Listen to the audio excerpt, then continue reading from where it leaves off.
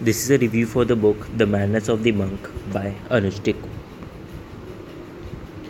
Having recently found the opportunity to read and review a book that has spirituality as its core essence, I was quite thrilled with anticipation.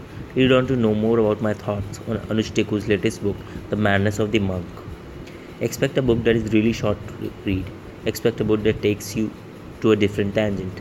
Expect a book that is crisp and clear in its message. And finally, expect a book that doesn't come without its own share of spelling and grammatical errors. Since the book is written in a simple language and in a flowy style of writing, it can be easily picked up by a beginner level reader. The Madness of the Monk tells us a fictional story of the author himself. The book narrates his meetings with a mystic mad monk whom the author inadvertently keeps bumping into while he is traveling around the scenic Dharamshala and the colonial Shimla. It is in these meetings that the author learns about the seven noble truths of life.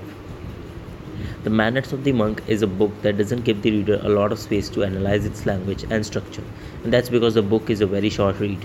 Truth be told, the book is essentially a short story of just 39 pages, which is generously filled with beautiful and soothing pictures that further reduce the text part of the book. Are the characters good?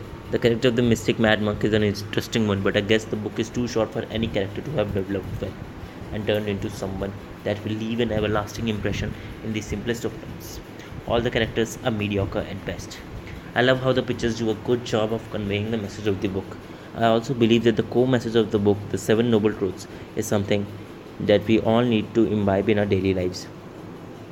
The message itself is not something new and out of ordinary, but it is the careful and crisp articulation that does the intended job of reaching out to people and making sure that they realize the benefits of following the seven noble truths.